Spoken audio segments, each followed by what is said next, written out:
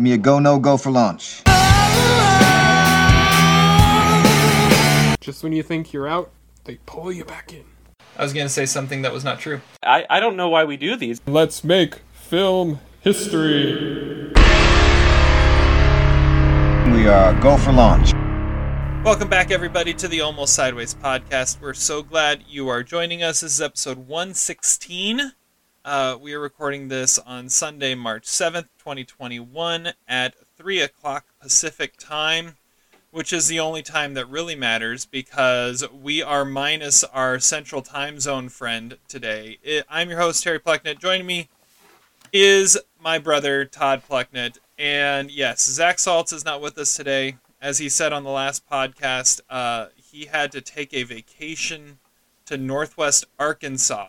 So, Todd, my question to you is this a sign that the Midwest has fully corrupted Zach? That he's taking vacations to Northwest Arkansas? Yeah, because that can't be that much further away than, like, Vegas or something. I don't know. I mean, my geography isn't that great, but I mean, like, what is he doing? I don't know. Somewhere up in the Ozarks. That's his vacation now. Apparently. Yeah. I don't get it. He'll have to explain that next week. I mean, it's like Kansas, but with an AR in front. Good call. And a better basketball team. Oh, shots fired. Yeah, he will have to explain himself.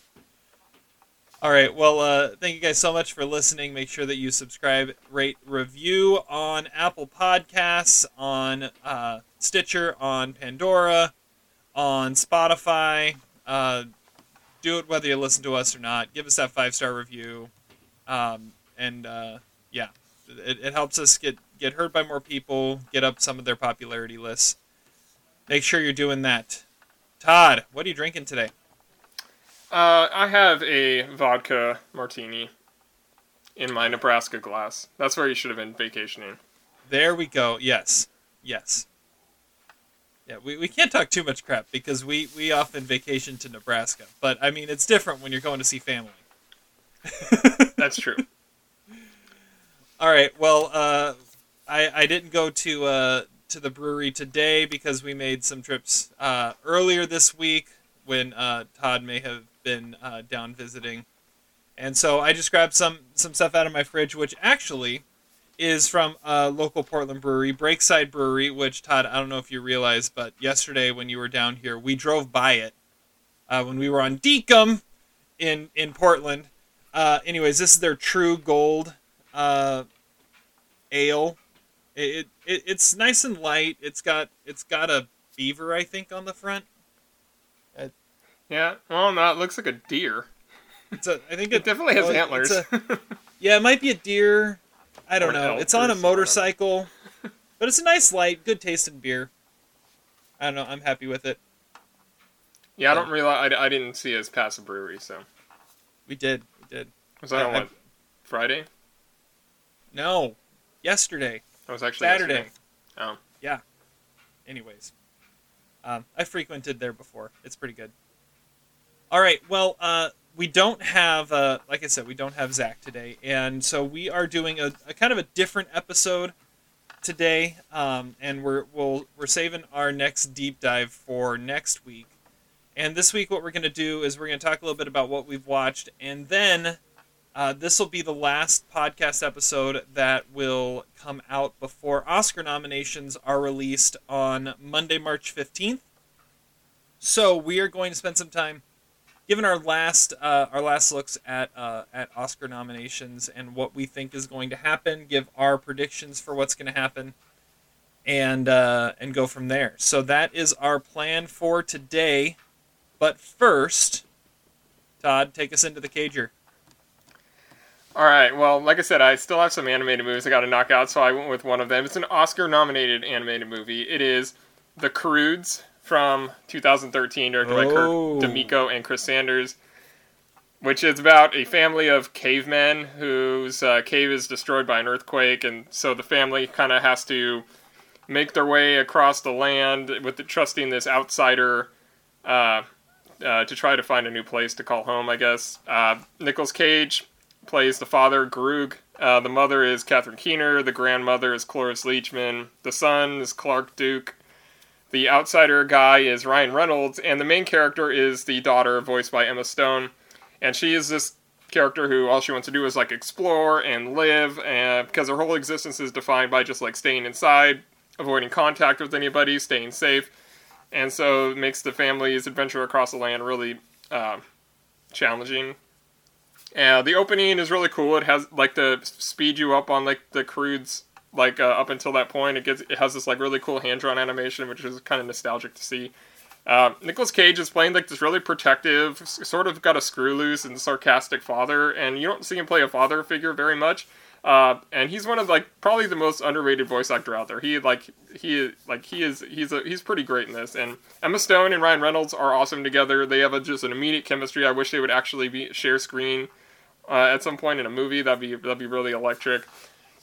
I think the movie actually does have some like really shocking and intense scenes. It kind of was like The Good Dinosaur at times, but without like the really cool technical marvels, but it's just easier to digest. It thinks it's like How to Train Your Dragon or Avatar, but it sort of looks like Spyro the video game, which is an interesting dynamic. It gets a little broad in the middle, but it's too charming to resist. I feel like a sap giving it a thumbs up, but I'm giving it 3 stars. I actually look forward to seeing the next one. It's still in theaters somehow.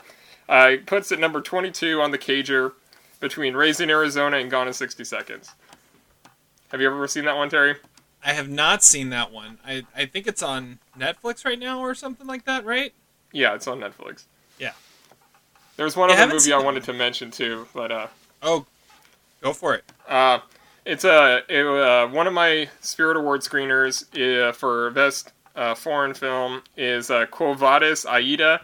Ooh, I've heard good things about this. Which is directed by Yasmila Zabanik, and it's actually shortlisted by the Oscars too, so it has a chance at getting nominated.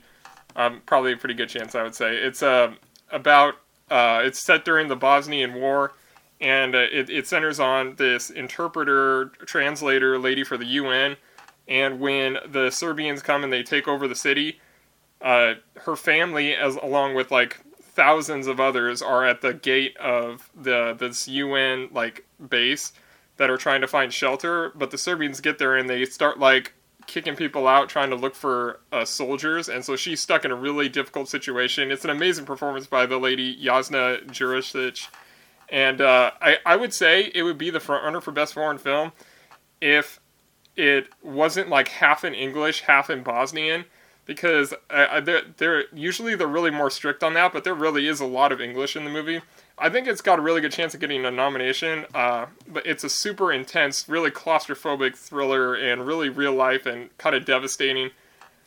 I would love to if that makes a run at the Oscars. It's technically a 2021 movie. The official release is later this month. I think it's limited in theaters right now, so it's a 2021 movie. It's the best movie I've seen that qualifies as that, and I would love it if it got the Oscar nomination. Yeah, I've heard good things about it, and it's one that a lot of people, the people I've listened to talk about, have said if only other people had seen it before now. Like Another Round is the front runner at the Oscars, but everyone has seen Another Round that wants to see it because it was very readily available back in like December. So yeah. So yeah.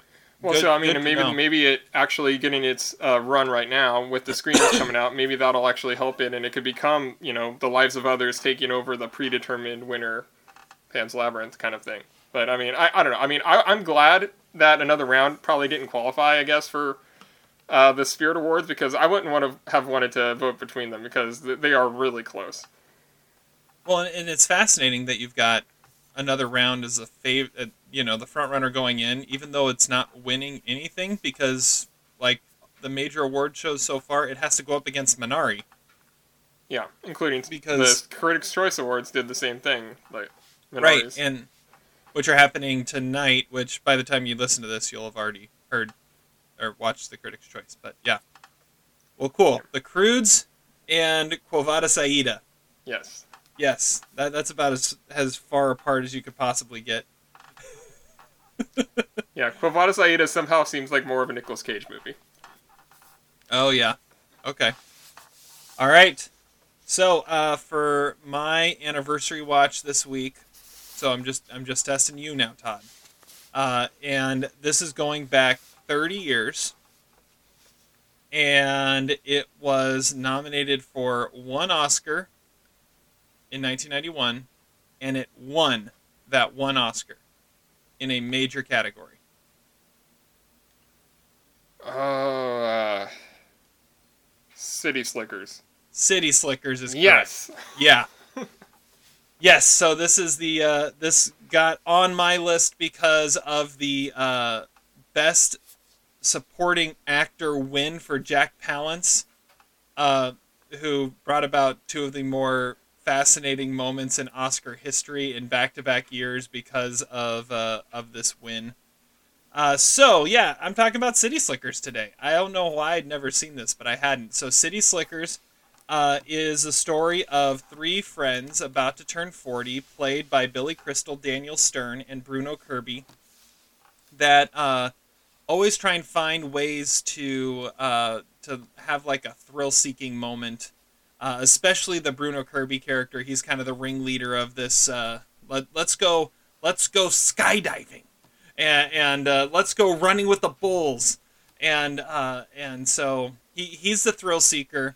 Then you have Daniel Stern, who is looking for any excuse to get out of his crazy mundane life, and his controlling wife and her father, who happens to be his boss. And then you have Billy Crystal, who is just kind of going through a midlife crisis, a little depressed at the same time, and not really sure what he wants out of life. And then they decide, you know what, we're going to go, our next trip is going to be a 2-week trip to New Mexico to drive cattle hundreds of miles into Colorado and be true cowboys. And so they go and they run into a guy named Curly, played by Jack Palance, who is the trail boss who leads the crew. And there's a bunch of really interesting characters along the way. You've got David Paymer and Josh Mostel as ice cream, basically like Ben and Jerry's, but they couldn't say Ben and Jerry's, but they're basically Ben and Jerry. And you've got Bill Henderson and Phil Lewis playing father and son dentists. You've got some really interesting characters in the group, but yeah, so they're driving cattle, and Curly is teaching them about life and things like that. And then it kind of goes a little sideways. Honestly, the second half of the movie loses pace a little bit as it tries to become something it really wasn't in the beginning. Like in the beginning, it was just kind of this smart cracking, really funny, witty comedy, and then it gets a little more serious, where I think it's where it loses it a little bit. But it brings it home pretty strong at the end. I'm giving it 3 stars. Billy Crystal's great. You're reminded just how great he is when he gets an opportunity to act, especially back then. Jack Palance is good, but this is like one of the more confusing wins that I've ever seen, because I don't know, it didn't feel like he really did much, and he wasn't really in that much of the movie. Like he had like a couple scenes, and that was it. And like I was watching it with my wife, and my wife literally said, he won the Oscar for doing a Clint Eastwood impression? Really? Yeah. It's really bizarre.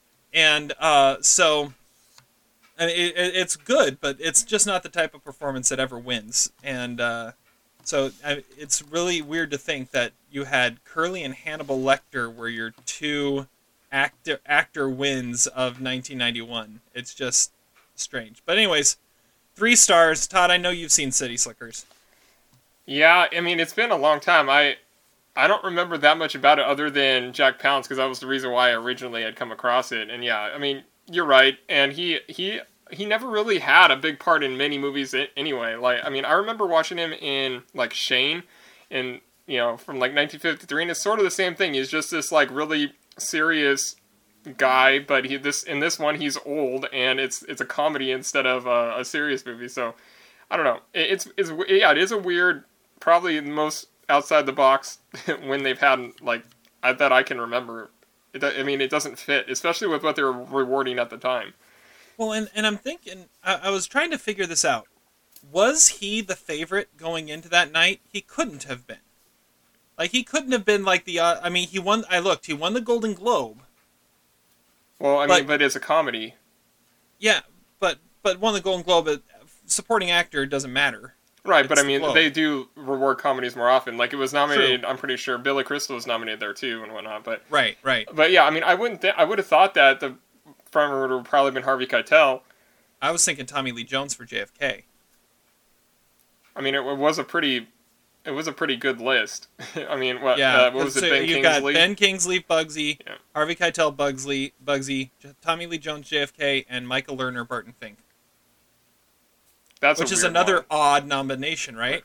Yeah, because I would have definitely gone John Goodman and Barton Fink, because Michael Lerner similarly doesn't have very much to do. Like I think he has a couple of scenes. I don't know.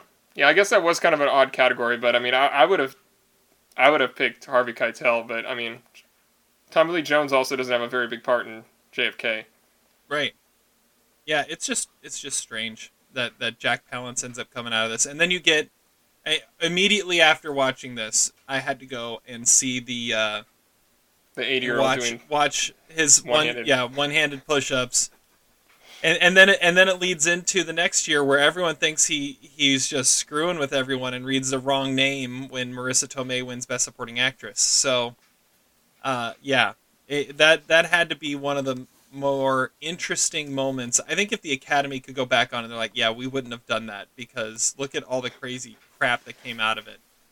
Well, like we said this like a couple episodes ago, like Marissa Tomei's career hinged on Jack Palance winning or not, right? Yeah, it's true. It's true. Yeah. So yeah, City Slickers, 3 stars. It's good to see Daniel Stern in something else. Other than, I mean, I loved his supporting work back at that time. Like, he was great and everything. Yeah, I mean, it's something other than Home Alone, which is great. And and Billy Crystal's wife is President Caroline Reynolds from Prison Break, by the way. Wow. Yeah. I don't think I would have even placed that. I had to go look up the cast. I'm just scrolling through. I'm like, wait, that face looks familiar. Oh, that's that face, just 30 years older. Got it. Okay. Yeah. Okay. So that's what we watched this week. And so let's get into these nomination predictions here. So yeah, the Oscar nominations come out on Monday, March 15th, early in the morning, as always. And so we're going to run through just some basic what we think is going to happen, who we think is going to be nominated in the major categories. Todd, I know you usually write some articles, and they're coming out sometime this week, right? Yeah, I mean, especially because the Critics' Choice could anoint another person tonight that could change some things. And then I think the Directors Guild, the BAFTAs, and the Producers Guild all come out in the next 2 days. So sometime after Tuesday, I will come up with my official final predictions. But this is as close as I can come at this moment. Yeah, we're doing this a little early, and there are some things that are going to happen in the next week that could adjust it. But we're gonna go with it and see what we got here. I'm just gonna tell you, I've got some random ones out there because I think we know less about this race, even though usually the Oscars are done by now. We know less about this race than any other Oscars race ever, just because of the pandemic, because of all the different things about what when movies came out and everything and the extended window. We know and nothing. What qualifies as a movie. Yeah, exactly. Yeah, we know nothing. So, I think there's going to be chaos. That's just kind of my prediction. So, I've got some chaos predictions in here. Okay, so we're going to start with Best Adapted Screenplay, and go from there. So let's just kind of we'll each read off our 5, and then we'll kind of react to that. So, Todd, why don't you go first? Your 5 for Adapted Screenplay. So I got like in order from like your favorite, the locks to most vulnerable. okay. So that would be number 1, Nomadland. Number 2, The Father. Number 3, Ma Rainey's Black Bottom. Number 4, One Night in Miami. And number 5, News of the World. All right, so we're almost the same. We've got the same first 4, just in a different order. I've got number 1, Nomadland. Number 2, One Night in Miami. Number 3, Ma Rainey's Black Bottom. Number 4, The Father. And number 5, I got Borat's subsequent movie film. Yeah, I mean, I could see it, but the one thing that gives me pause about that is there's like 10 writers that are listed as official writers on that movie. Do you think they're gonna give 10 nominations for one hardly scripted movie?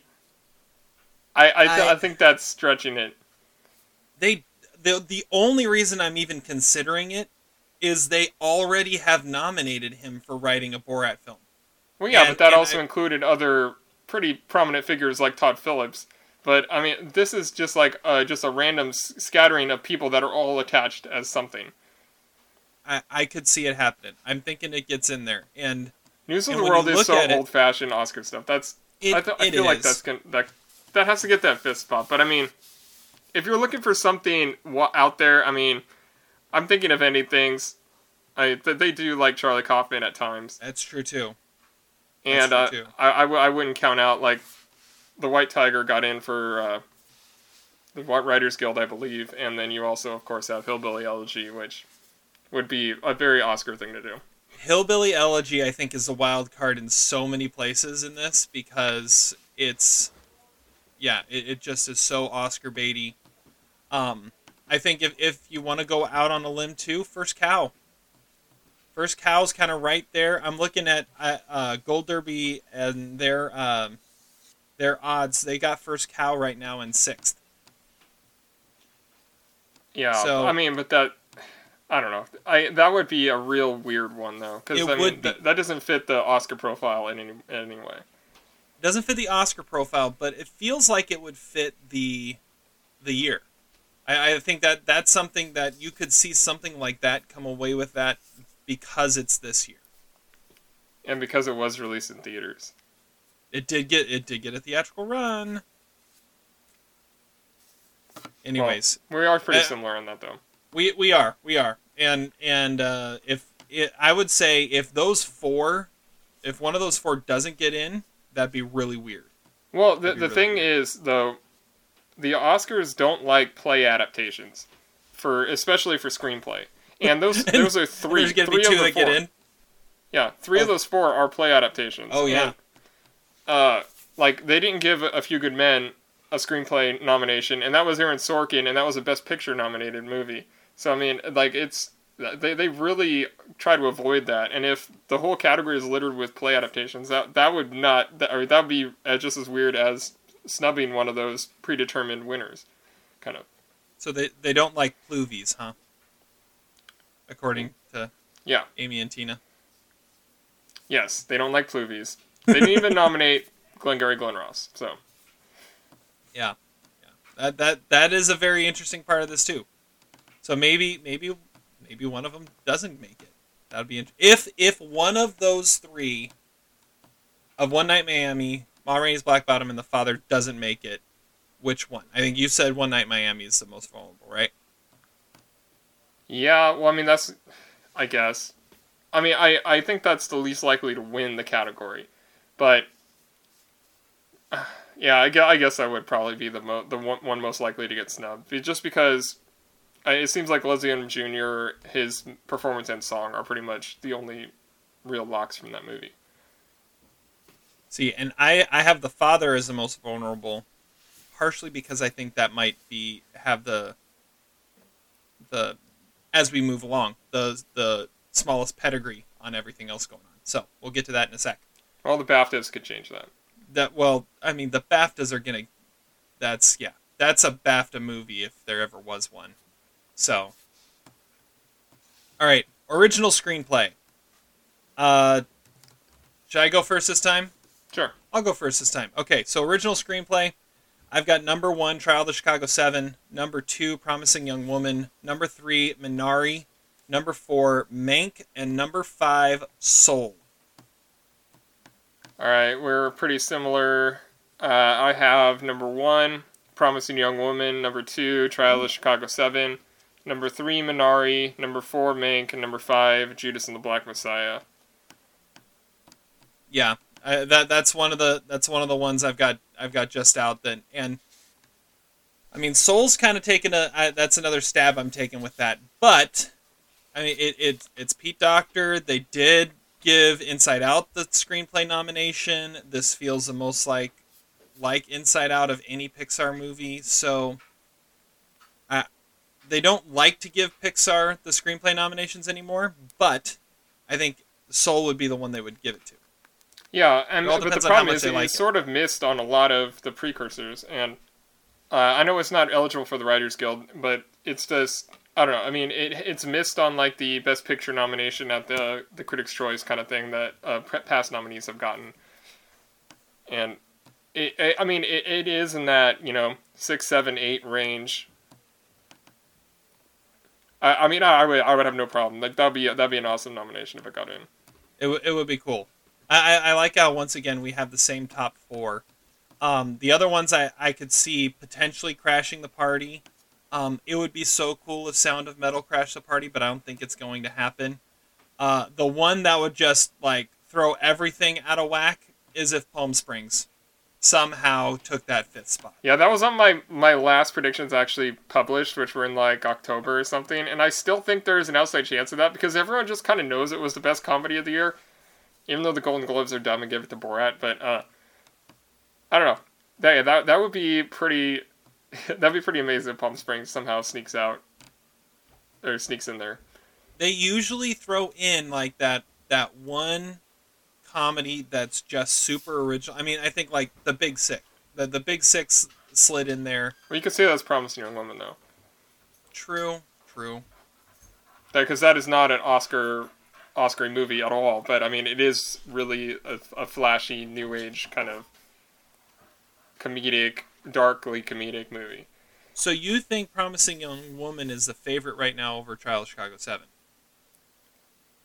Yeah, I would say so. I mean, because like those are the kind of movies that win original screenplay, at least historically. Like, there are times when they give original screenplay to just like the best movie that is in the category, like when they gave it to The Hurt Locker, Milk, or something like that. But usually it's kind of like the most original movie in the bunch. And they have given it to Aaron Sorkin before, so I guess it is possible. Well, he's only won once, and he got snubbed for Steve Jobs. Yeah, that's true after too. winning the Golden Globe. And I mean, yeah, he was nominated sort of for Moneyball because it was like a 3-person screenplay that he had part in writing, and Molly's Game. But I still say Chaos is if they decide to give Best Original Screenplay to David Fincher's dad that has been dead for like 20 years. Like that'd just be insane. There are a lot of posthumous options now. I just read today that the sound mixer for Nomadland died earlier this week, and whoa. So that'd be another weird thing, but I don't know. Yeah, that'd be crazy. Yeah. Okay. And then of course Chadwick Boseman. Of course. Which I'm sure we're going to talk about here very soon. Supporting actress. Todd, give me your 5. Okay, for supporting actress, I have number 1, Glenn Close. Number 2, Olivia Colman. Number 3, Yoo Jun-yoon. Number 4, Helena Zengel. And number 5, Ellen Burstyn. And this is where our predictions come crashing down, right? Yes. Wow, okay. Well, we've got the same top 3. I can tell you that. Okay. Number 1's I have Glenn Close, Hillbilly Elegy. Number 2, I have Olivia Colman, The Father. Number 3, I have Yoo Jung-yoon for Minari, who I don't even feel is a lock, but that's my number 3. Oh, I think there are 0 locks in this category. I could see any one of them getting snubbed. Yeah. I don't know. I think... Yeah. All right, so number 4, I have Amanda Seyfried, Mank. And number 5, I have Maria Bakalova, Borat's subsequent movie film. Okay, so you sort of went... I went a little more chalk on this one. Yeah, but like I said, this is the one there is no lock in this category because Hillbilly Elegy is generally like looked at as a bad movie. The Father has its issues with their screeners. Yuju and Yoon, that's a classic, like, last minute overlooked performance. And then like I had Helena Zengel because I think that's an Oscar type kind of thing, but I mean at the same time nobody's predicting that. And Ellen Burstyn has really only gotten in once. And you had what, Maria Bakalova, who, I mean, that is not an Oscar thing at all. It's not, but they love Borat. That's kind of what I'm going losing with. Best Actress at the Golden Globes might have said something. And Amanda Seyfried, I mean, I think she has a really good chance of winning tonight. If she wins tonight, I think she's probably locked in, but she did not have a SAG nomination. Yeah. I mean, she feels like she's like the safe. Not like she's safe in the lineup, but she's the safe nominee. Like all these nominees are like, I think Close and Coleman. I mean, you've got the Close is Hollywood royalty. You've got Coleman, the former winner, first chance to get another nomination, and then everybody else. I feel like Amanda Seyfried's the one that's like, okay, this is the one that makes the most sense to nominate. And that's why I feel like she's going to get in there. Yu Jun-young, like you said, it's a classic gonna get missed. I mean, it's how at the end of, when push came to shove, Zhao Shuzhen for The Farewell and Right. And what's his name for Parasite all of a sudden fell off the lists and were nowhere to be found. And she could easily Parasite's be that a little different too. because Song Kang-ho didn't really get any of the major nominations. Yu Jun-yoon has at least shown up. Yeah, that's true. That's true. And Zhao Shuzhen didn't show up in a lot of those earlier ones either. But the thing that throws it all out of whack is Jodie Foster won the Golden Globe, and I know that's a movie that nobody really has still seen, and she's not that great in it. So it's like we know nothing about this category, and yeah. I think the BAFTAs could clear up some stuff, but I don't know. I put Jodie Foster in 6th. Simply and I feel like the only reason she won the Golden Globe is because the Globes love their stars, and she is the star. Yeah, and making that comeback, I felt like she. But I don't think the Oscars care that much about that. I think Helena Zengel is a big threat in this category, and I don't know that anyone's really realizing it, but she's nominated tonight for the Best Young Actress. She's probably going to walk away with that one. And she's shown up everywhere else she has to, and she's a European actress, which helps. Yeah. And yeah, that would be something if all of a sudden, if she got in. They like their child stars too. All right, you ready for the out of nowhere pick that could crash this party too if we really know nothing? Yeah. Saoirse Ronan for Ammonite. Just throw her in there. I mean, she's nominated. She's been nominated what, 5 times? And she's 22 or something like that. Yeah, she's. That movie is one of the most bizarrely forgotten movies that I can remember coming into an Oscar season, because that movie was supposed to be sort of almost a lock 2 nominations, and it really has shown up nowhere in any category. And it's not like it's that poorly received either. Yeah, I haven't seen it, but the reception I kind of heard, and even looking at it, it's like, oh, it's the English language Portrait of a Lady on Fire, but not as good cinematically and not as strong of a script, is kind of what I've heard. But still, I mean, it's Kate Winslet and Saoirse Ronan, and so Right. I don't know. Saoirse just seems to be anointed as the new Oscar darling, so I could see her sliding in just because she's in the race and she's getting nominated whenever she's in something. Well, and there was another movie like that this year that came out late, like February, and that was The World to Come, which was it was Vanessa Kirby and Catherine Waterston, and that was I think an endlessly better movie. It also had Casey Affleck and Christopher Abbott in there, and it's a. But I mean, I don't know. Maybe that sort of thing has just been like, yeah, Portrait of a Lady on Fire is like the model, and these ones just aren't living up to that. So they're just like, okay, we can pass on these. So we're both saying this is how much nobody knows what's going on. We are both saying Glenn Close is still the favorite to win. On Gold Derby right now, she's in 4th. It's Olivia Colman 1, Yoo Jung-yoon 2, Amanda Seyfried 3, Glenn Close 4, Jodie Foster 5, then Maria Bakalova, Helena Zengel, Ellen Burstyn, Saoirse Ronan, and Dominique Fishback for Judas and the Black Messiah rounds out the top 10. I don't think she has any shot. Well, I mean, that all depends on how much people have seen the movie, because I think that movie has struggled so far because it hadn't been widely distributed, but now that people are watching it, people are really starting to love it. And now Daniel Kaluuya is winning, so more people are watching it. Maybe that could start getting into these other categories. Dominique Fishback would be an absolute jaw dropper if she's spit out her name on Oscar morning, but I don't know. That would be cool, though. That would be so cool. The 30-year-old high school kid from Project Power goes on and gets Oscar nominated. Well, okay, so you don't think Ellen Burstyn has any shot? Because doesn't that feel like the kind of thing that when you're watching the nominations unfold and then they spit out that one name and you're just like, oh yeah, I mean, why didn't I see that coming before? Of course they were going to end up nominating her. Yes, but I mean, I feel like Ellen Burstyn's performance in Pieces of a Woman it kind of fills the same role as Glenn Close's performance in Hillbilly Elegy. It's the legendary actress playing the matriarch, and not a huge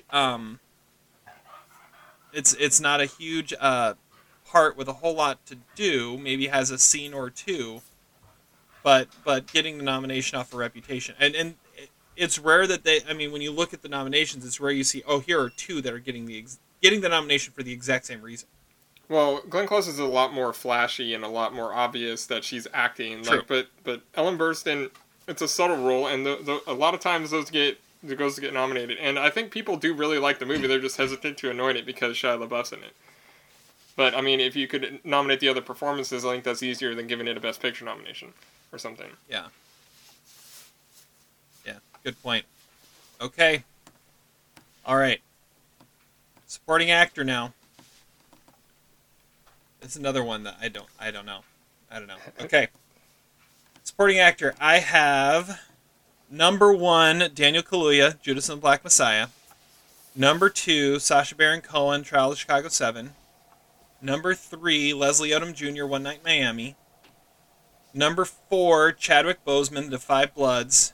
And number 5, Jared Leto, The Little Things. All right, we have the same top 3. I had Daniel Kaluuya, Sacha Baron Cohen, Leslie Odom Jr. Number 4, maybe I'm going with my heart, Paul Raci, Sound of Metal. Yeah. Because I mean, you still come back to what's the best performance, and I think that he has a good chance of winning. Today the Critics' Choice because he won all the Critics Awards. Yeah, because he is the Critics' Choice like throughout the year, and then they do this every once in a while, and I think they're going to do it this year. My number 5 is Kingsley Benadir for One Night in Miami. He's being campaign lead everywhere, but sometimes they're just like, screw it, we're gonna mess this up, and they did that with like Leonardo DiCaprio in The Departed. They're just like, he's lead all season, and all of a sudden the SAGs put him supporting, and it screwed up his eligibility, and then they did with Kate Winslet for The Reader, where she was winning supporting all season, and then she gets snubbed in supporting, but then she ends up getting the lead nomination at BAFTA for both movies, and then she gets the lead nomination. I'm still ticked about that one, because I think if that stays put, she wins actress, and supporting actress that year. I think she takes both. Yeah. I mean, and she probably... Well, the SAG, they had a tie, and she wasn't one of the ties for Best Actress. Remember, it was Meryl for Doubt and Rachel getting married, Anne Hathaway. Was that the SAG or was that Critics' Choice? I feel like that was Critics' Choice. Maybe... No, I don't know. Well, okay, Meryl won the SAG, because I remember that was when she's like, I'm not even wearing a dress. Like, I wasn't supposed to win. Yeah. I guess I'd have to look that up. Yeah, yeah, we can figure that out. All right, so yeah, it was the Critics' Choice that they tied, and she won. Meryl won at the SAG. Okay. So yeah, I mean, but I think that Kate Winslet probably would have won for Revolutionary Road too. See, that's what I think. So Because they love her. Anyways, the so other you've ones got that Kingsley I had Benadir as your fifth. Yeah, and the one I had as my other one that could slide in, because this one it's not going chalk. I don't think Jared Leto's eventually going to make it in, even though if he did, that would be kind of cool. And Chadwick Boseman, it's hard to see two posthumous nominations in the same year. But with how beloved he is... Well, I mean, but I know, when they nominated James Dean twice, they were in separate years for both of them posthumously. I don't know if they do that here, because then that might also split him votes. And I don't think he's going to win both, and I don't think he has a chance to win both, but people might want to win. I don't know. It could screw up his actual narrative. Yeah. Or whatever.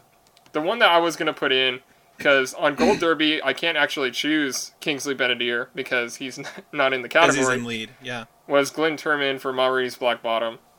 Ooh, okay. Which, I mean, when we reviewed it, I kind of still stand by it, singling out one of the supporting guys in that movie is kind of stupid, but Glenn Turman is the one that has actually gotten some major nominations. He's nominated at the Spirit Awards as well. And I think Coleman Domingo is actually also, but there's these like massive ensemble casts. Like I think Frank Langella still is a real possibility, and Mark Rylance.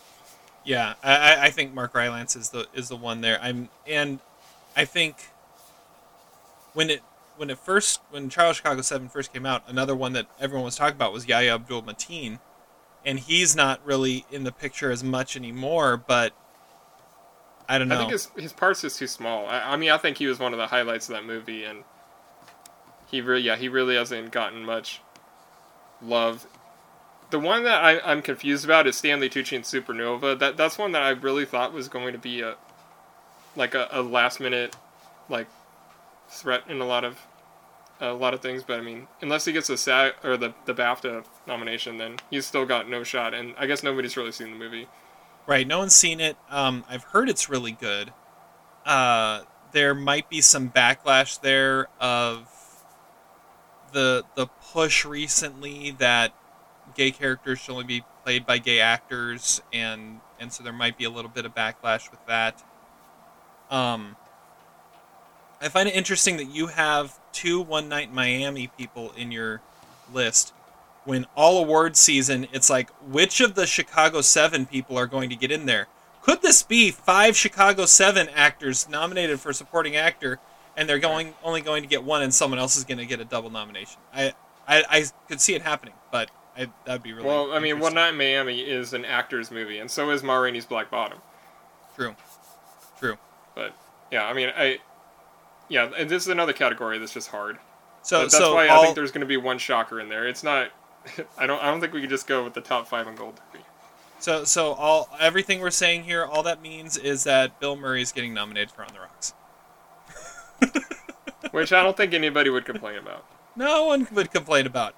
So yeah, right now, Gold Derby, their top 5 is Kaluuya, Cohen, Odom, Racy, and Boseman, with Leto, Rylance, Murray, Strathairn, and Langella as 6 to 10.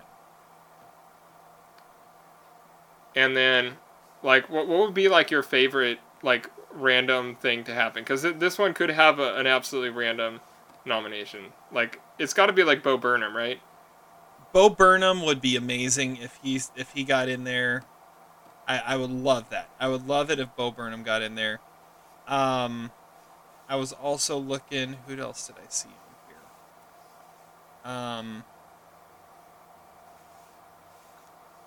here? Jeremy Strong, Child Chicago 7 would be a lot of fun too. One of the less heralded ones. Or even like a Robin De Jesus from Boys in the Band. I thought he was really good in that. Well, he's the one that won the Tony for that, right? I think so. He's the little guy, right? Yeah. He's the little guy. Well, and my favorite part of Defy Bloods was Clark Peters. I mean, if somehow he emerges after all this and gets nominated, that'd be pretty cool. So let's just go down to let's see here, number 46 on Gold Derby's predictions, and go with Jesse Plemons for Judas and the Black Messiah. I mean, Jesse Plemons needs an Oscar nomination. Well, he's now the lead in the new Scorsese movie, so. Oh, that's true. That's true. All right, let's move off of supporting actor and into another. I mean, all these acting categories are ridiculous, and so best actress. Todd, give me yours first. All right, I don't like this category. It's too hard. I have number 1, Frances McDormand for Nomadland. Number 2, Viola Davis, Ma Rainey's Black Bottom. Number 3, Vanessa Kirby for Pieces of a Woman. Number 4, Carey Mulligan for Promising Young Woman. And number 5, I guess I will say Andra Day for The United States versus Billie Holiday, but it could be basically anybody. Yeah. I mean, honestly, the one I think that is probably going to end up, I mean, because I can picture it happening when I'm watching the nominations be unveiled, is Sophia Loren. But I think the movie's terrible, and but I mean, it's probably going to get at least 2 more nominations, so why not? All right. Here's what I got. I got number 1, Carey Mulligan, Promising Young Woman. Number 2, Viola Davis, Ma Rainey's Black Bottom. Number 3, Frances McDormand, Nomadland. Number 4, Andra Day, United States versus Billie Holiday. Number 5, Amy Adams, Hillbilly Elegy. I don't know what you think is wrong with Vanessa Kirby. I don't think anything is wrong with Vanessa Kirby. I think that she could win tonight. I still like your narrative of her potentially pulling off the win. At the same time, I could see see her missing the nomination. Amy Adams does have a ton of nominations. I mean, the problem here is Yeri Han is in the wrong category. She should be in supporting, and she probably would be getting some love there. That's possible, yeah. I don't know. I was trying to choose between Andra Day and Rosamund Pike for the 5th spot, and I don't know. I mean, Andra Day has a very Oscar-y type role in a movie that is being looked at as kind of a mess. So that kind of hurts the narrative. But Rosamund Pike is in a movie that also sort of nosedives in the second half. So I don't know. Yeah. I haven't seen I Care a Lot yet. I still need to watch that, but that's what I'm hearing. Listen to the latest Daily Notes to hear Adam and Zach rant about how it nosedives in the second half. Did they release that one already? Yeah, it just came out right before we started recording. So, yeah, nothing tells me Amy Adams is getting in there other than the fact that it's Amy Adams, and Hillbilly Elegy just feels so much like an Oscar movie. So it's an old-fashioned Oscar movie. Yeah, I mean, it feels like her getting in for American Hustle. But she's got a better part. Like, she's got a more Oscar baity part than she did then. So I gotta think she has a shot. And I could easily see them reading it off and everyone going, "What the hell?" Well, see, I keep saying I think Carey Mulligan could get snubbed. Like, I had her in 4th. Yeah. And I mean, if she doesn't get in, then that's going to open up the door for one of those weird ones to pop in there. And there's a narrative for Mulligan, Davis, McDormand, Day, and Kirby winning. There's a narrative for all 5 of those winning. And the fact that that's our 5, I don't know. It still doesn't, like you said, it doesn't feel sure that that's our 5. Even though they're the ones that are the favorites. So there's got to be one in there that has no shot at winning. And that would be Sophia Loren. Or Amy Adams. Or Amy Adams, yeah. So, let's see here. So, Gold Derby, let me get this here. Gold Derby's got Carey Mulligan 1, Viola Davis 2, Frances McDormand 3, Andra Day 4, Vanessa Kirby 5. And then their 6 to 10 is Zendaya 6, Rosamund Pike 7. Yeah, I don't think so either. Sophia Loren 8, Amy Adams 9, Michelle Pfeiffer 10 for French Exit.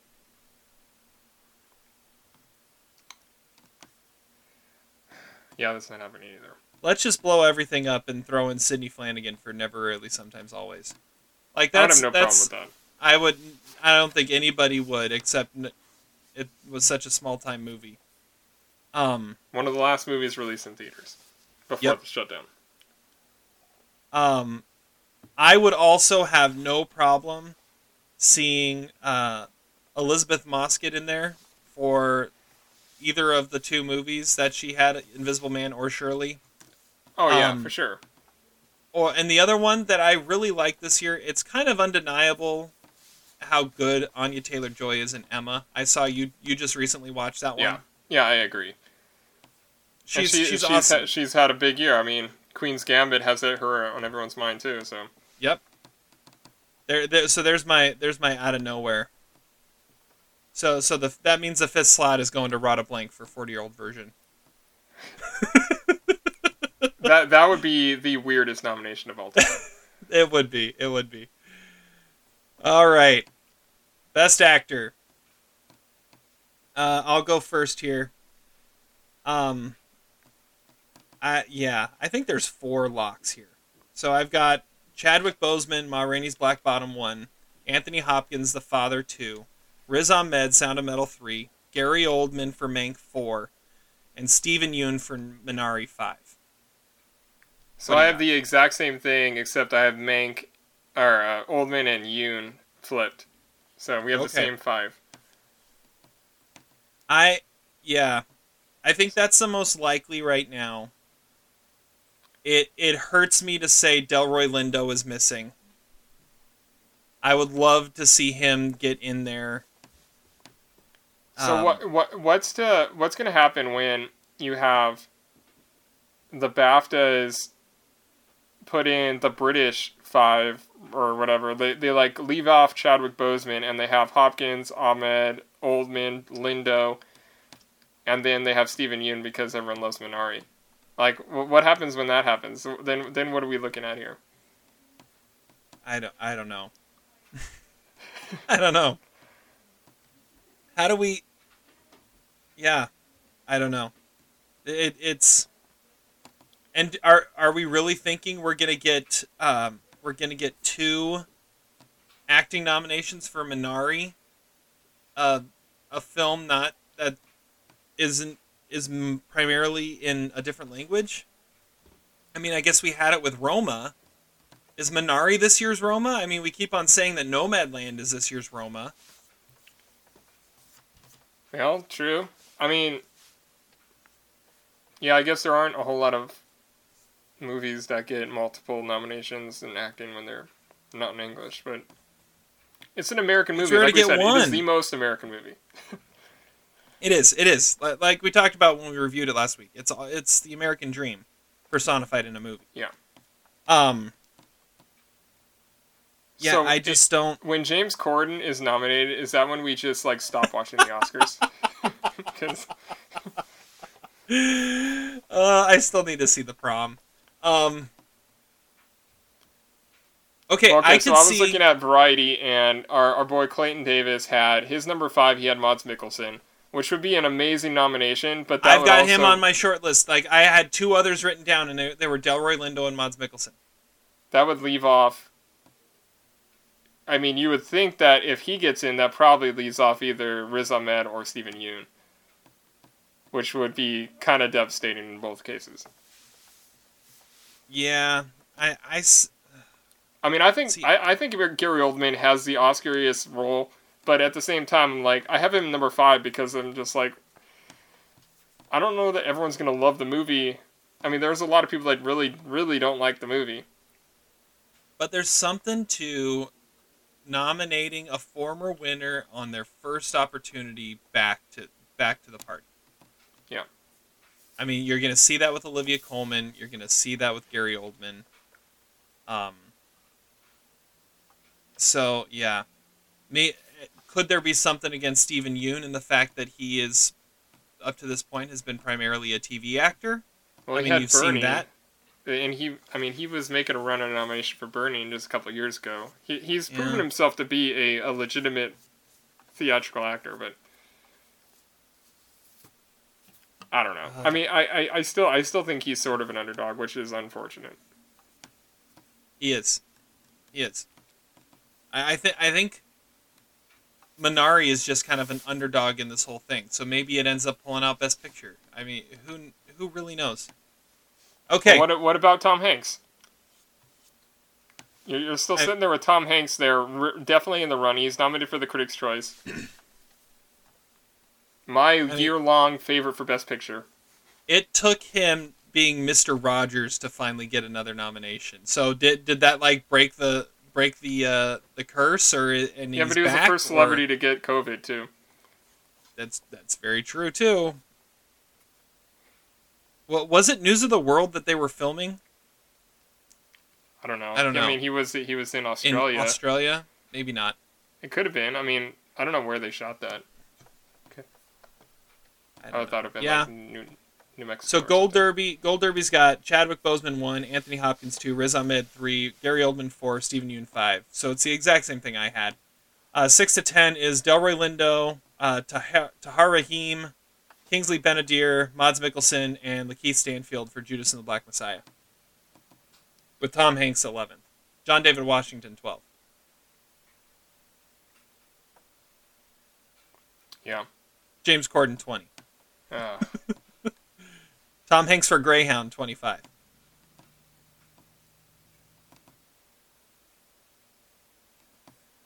See, Andy Samberg needs to take that last spot. Not gonna happen, but man, wouldn't that be cool? All right, let's move on to director now. Why don't you read off your 5 first? all right. Number 1, I have Chloe Zhao for Nomadland. Number 2, David Fincher for Mank. Number 3, Aaron Sorkin, The Trial of Chicago 7. Number 4, Lia Zik-chung for Minari. And number 5, Spike Lee for Da 5 Bloods.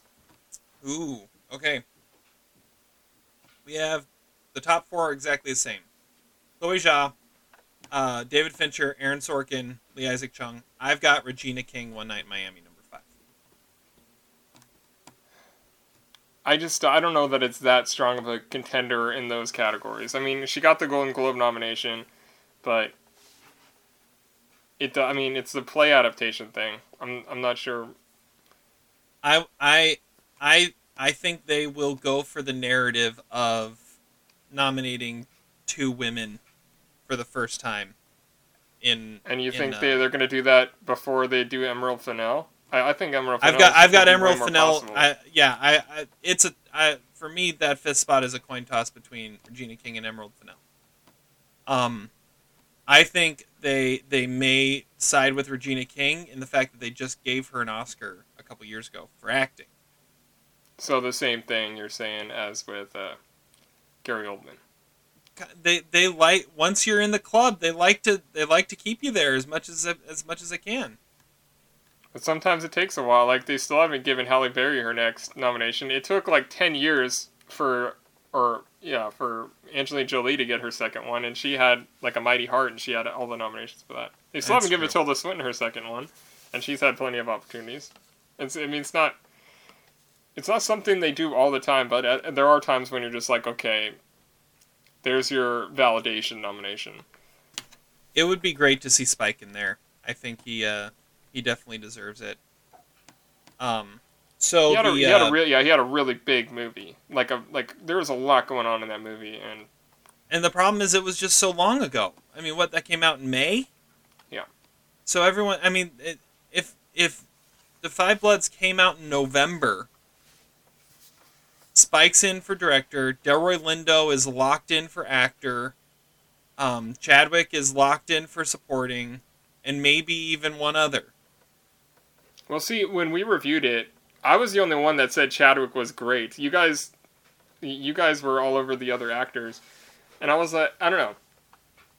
Chadwick in that movie, I think that is his best performance he ever gave, but it's it is sort of lost because everything is flashback with that character. He's never interacting with the main characters in the movie. Yeah. I don't know that he would ever be a Locke, but I think he is great. I think that performance plays so different with it. Like that performance is like the perfect posthumous performance to have, and so I think he needs to get recognized for it. Anyways, okay. I think so director I think 4 are pretty set, and then we'll see what happens with that 5th spot. Yeah, Paul Greengrass. Don't forget about that. Yeah, Paul Greengrass. So that's the old-fashioned Gold Derby. Oscar prediction. Yeah, Gold Derby is Jha, Fincher, Chung, Sorkin, Fennell. And then 6 to 10 is Regina King, Spike Lee, Paul Greengrass, Florian Zeller for The Father, and Shaka King for Judas and the Black Messiah. That would be a shocker to hear Shaka King nominated. Yes. I cannot see that happening. All right, you ready? You ready for my outside the box crash the party 5th spot? Yeah. Thomas Vinterberg for another round. That would be the Paolo Polakowski. That'd be sure. exactly. Why not? Let's make it happen. Yeah. All right. Picture time. All right, I've got. Do I have 9? I have 9. I think if any year warrants 9, it's this year. So here's my 9. I don't like it, but this is what I'm going with. I've got number 1, Nomadland. Number 2, The Trial of Chicago 7. Number 3, Minari. Number 4, Ma Rainey's Black Bottom. Number 5, Mank. Number 6, Promising Young Woman. Number 7, One Night in Miami. Number 8, Hillbilly Elegy. And number 9, Da 5 Bloods. Okay. Mine's different. Well, I don't know. What's your 10? Because I was just going to read my 10 and say that there's going to be 10, 8 or 9. 10 is News of the World. Okay. All right. So I have number 1, Nomadland. Number 2, Trial of Chicago 7. Number 3, Minari. Number 4, Mank. Number 5, Promising Young Woman. Number 6, Da 5 Bloods. Number 7, One Night in Miami. Number 8, Sound of Metal. Number 9, News of the World. And number 10, Judas and the Black Messiah. Ooh. Okay. So I don't have Ma Rainey's Black Bottom in there. Interesting. Or The Father. I don't have The Father either.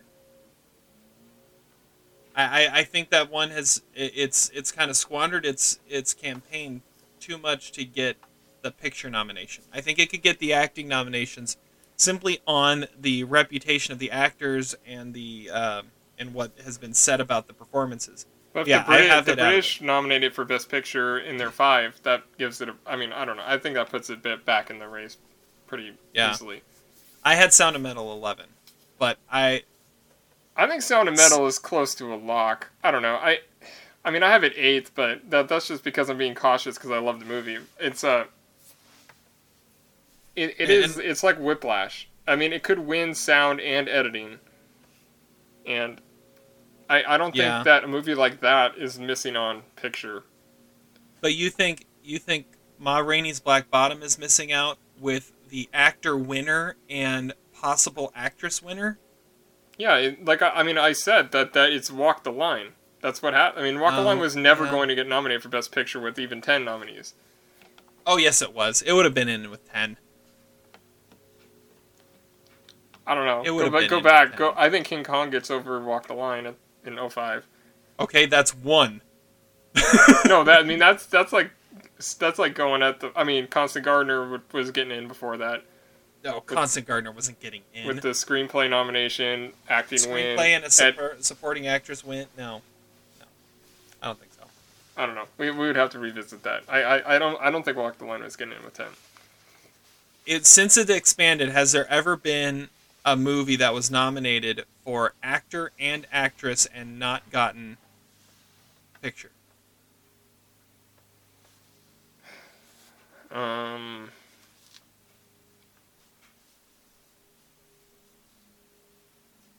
I mean, there just aren't that many that get nominated for both.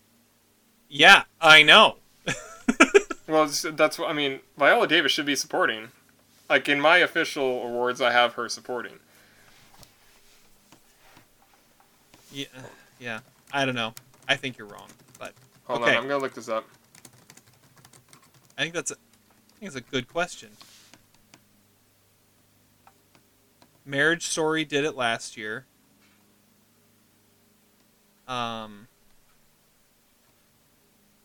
You had A Star Is Born do it in 2018.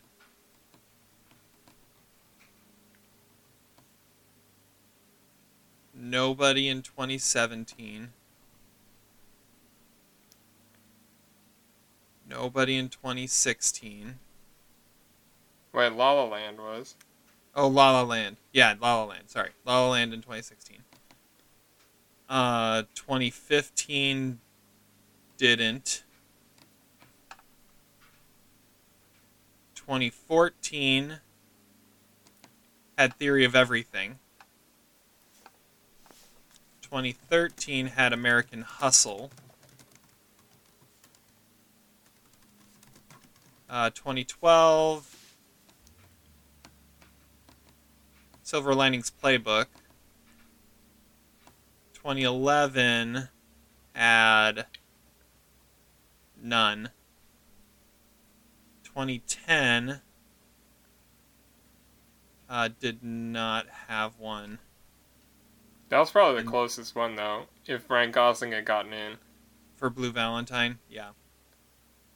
which But I I think, think- that's not a terrible comparison to the way that Ma Rainey's Black Bottom plays. I think if Ryan Gosling gets in and is that popular, though, I think it crashes the party over something like Winter's Bone. 2009 didn't have one.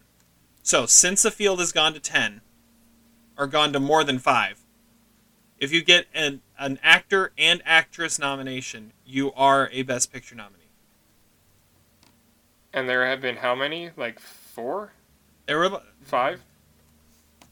5? 5 maybe in the last 20 years it's happened.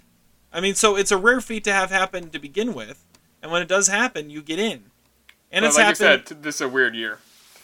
It is a weird year, but I think it being a weird year makes it more likely that something like Ma Rainey's Black Bottom gets in. Well, see, and the odds are on your side because Gold Derby has Ma Rainey's Black Bottom in 4th.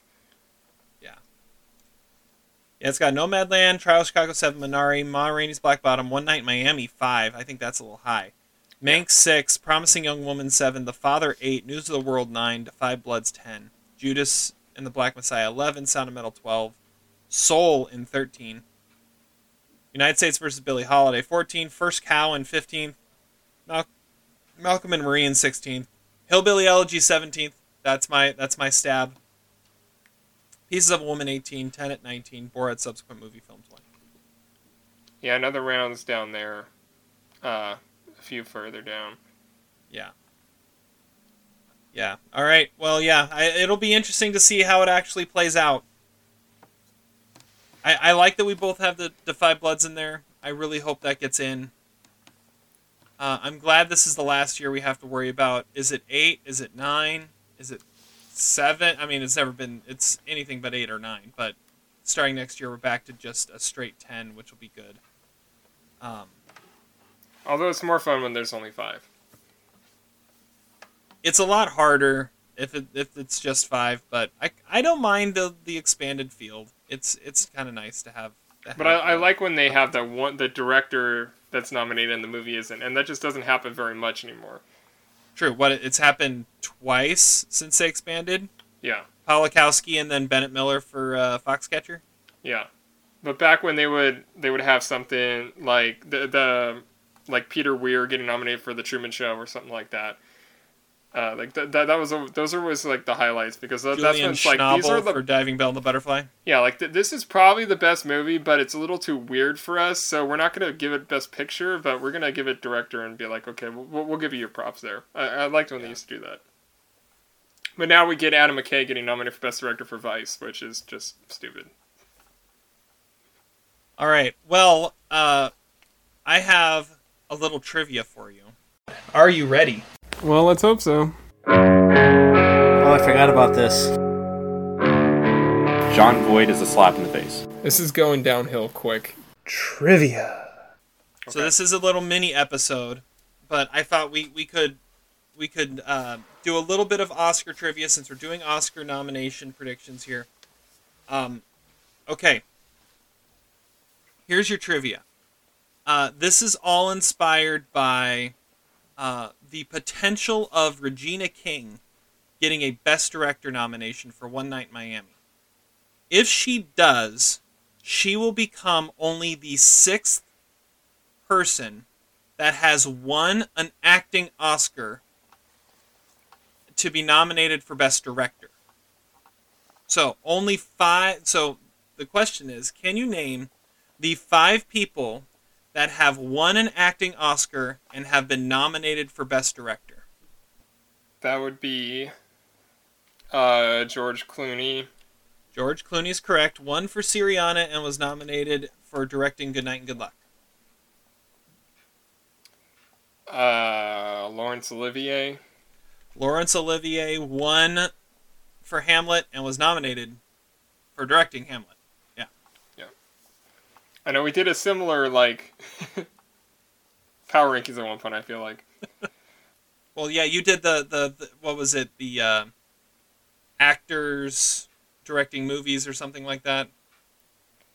Yeah, that was our list.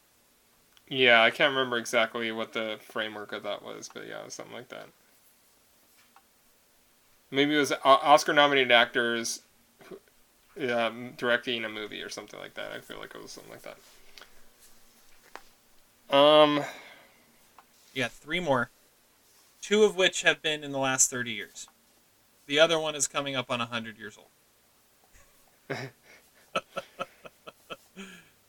Yeah, that one I wouldn't even... Coming up on 100, meaning it was within, the first 10 years of the Oscars or something like that? Yes. Yeah. Both the win and the nomination were in the first 10 years of the Oscars. Actually, I'll say the win and the nomination were both in the first 5 years of the Oscars. But it is a recognizable name. Wow. Recognizable name. Known most for a role he played in the 40s. And kind of, you could say the last name has kind of become Hollywood royalty. Oh, man. I should have the ones in the last 30 years. I'm trying to... Yeah, you should.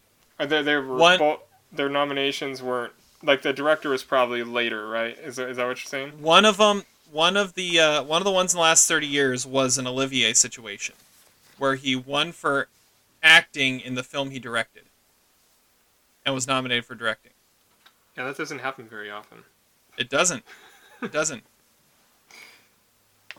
He was quite shocked it happened too. He started walking over the chairs in the audience. Roberto Benigni. Roberto Benigni. And then the other one that happened in the last 30 years, he got the directing nomination first, and then won an acting Oscar within the next 10 years. But was known as an actor. Got known as an actor. Tim Robbins. Tim Robbins, yep. Okay.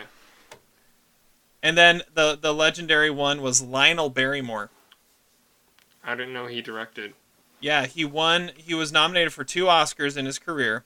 He won Best Actor in 1931 for A Free Soul, and was nominated for Best Director in 1929 for Madam X.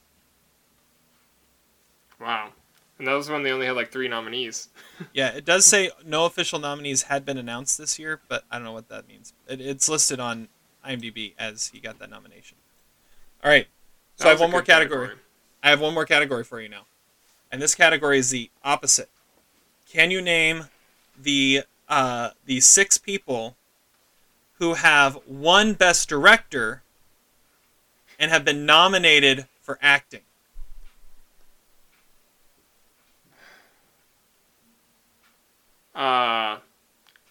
Clint Eastwood. Clint Eastwood is correct. I think this is an easier list. Well, it should be. Woody Allen. Woody Allen is correct. Won and was nominated for Annie Hall. I mean, I want to say Sidney Pollack, but I know that's wrong. That's wrong. Kevin Costner. Kevin Costner, Dances with Wolves. I'm pretty sure Olivier didn't win Best Director. He did not. No one, from what I found, no one has won for both acting and directing. That's interesting. Isn't that interesting? You kind of get the feeling that that the whole actor-director thing is a somewhat new development. Well, yeah. Considering when they still don't. I mean, the Ben Affleck thing. Yeah. I mean, he was never even nominated for Best Actor, but I mean, they're slow to let you get your Best Director nomination. You got 3 more. All of them like legends. John Huston? John Huston is correct. He won director for Treasure of the Sierra Madre, and then had a couple acting nominations along the way, I think, or maybe it was just one. Let me look it up. Like, I know he was in Chinatown, but He didn't get the nomination for Chinatown. He got the nomination for something else. He got a supporting acting nomination in 1963 for The Cardinal, and his only directing win was Treasure of the Sierra Madre, which he also won for writing. All right, 2 more. Oh, Redford. Redford is correct. The other one made news for an appearance at the Oscars within the last 5 years. Warren Beatty. Warren Beatty. Well, he was nominated and for Best Actor for Reds too, though. Oh, I guess so. But he's been nominated several times. Yeah. So is that it? That was it. That was the list. Okay. Yeah, I did The terrible. list. So John Huston, Woody Allen, Warren Beatty, Robert Redford, Kevin Costner, Clint Eastwood. Those are fascinating lists, aren't they? Yeah, I mean, it's way more selective of a group than you would think. Yeah. Just the idea that Regina King would be only the 6th person ever to be an acting winner and a directing nominee. And no one has won both. That seems like the most surprising thing. You got to think in the next 10 years that changes, right? I would think so, yeah, because everyone's directing now. Yeah. Okay. But, yeah, and Clint probably, I mean, if Clint would have won Best Actor for Unforgiven or something like that, nobody would have thought twice. But, yeah. All right. Well, that was some good trivia. It's time to wrap this up. Quote of the day time. Strawberries. Not the cheese. Womack! With a little sex in it. Quote of the day.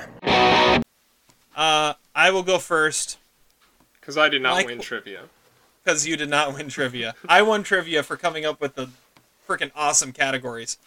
That's one that I feel like I could only do with one person, too. I don't think that would have gone really well. It's like, go back and forth on a category of 5. Exactly. All right, so my quote comes from City Slickers, and this is Billy Crystal's character Mitch summing up what life is like as he's at career day for his son's class. His son, played by Jake Gyllenhaal, by the way.